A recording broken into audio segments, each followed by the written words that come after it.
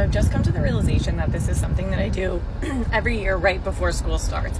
As I'm going out and I'm buying my kids school clothes, school supplies, whatever, I'm also buying myself things like new outfits, new makeup, new hair stuff, like I'm going to school. I'm not going anywhere. I'm literally barely even leaving my house other than to be the chauffeur for sports and school and all the other stuff.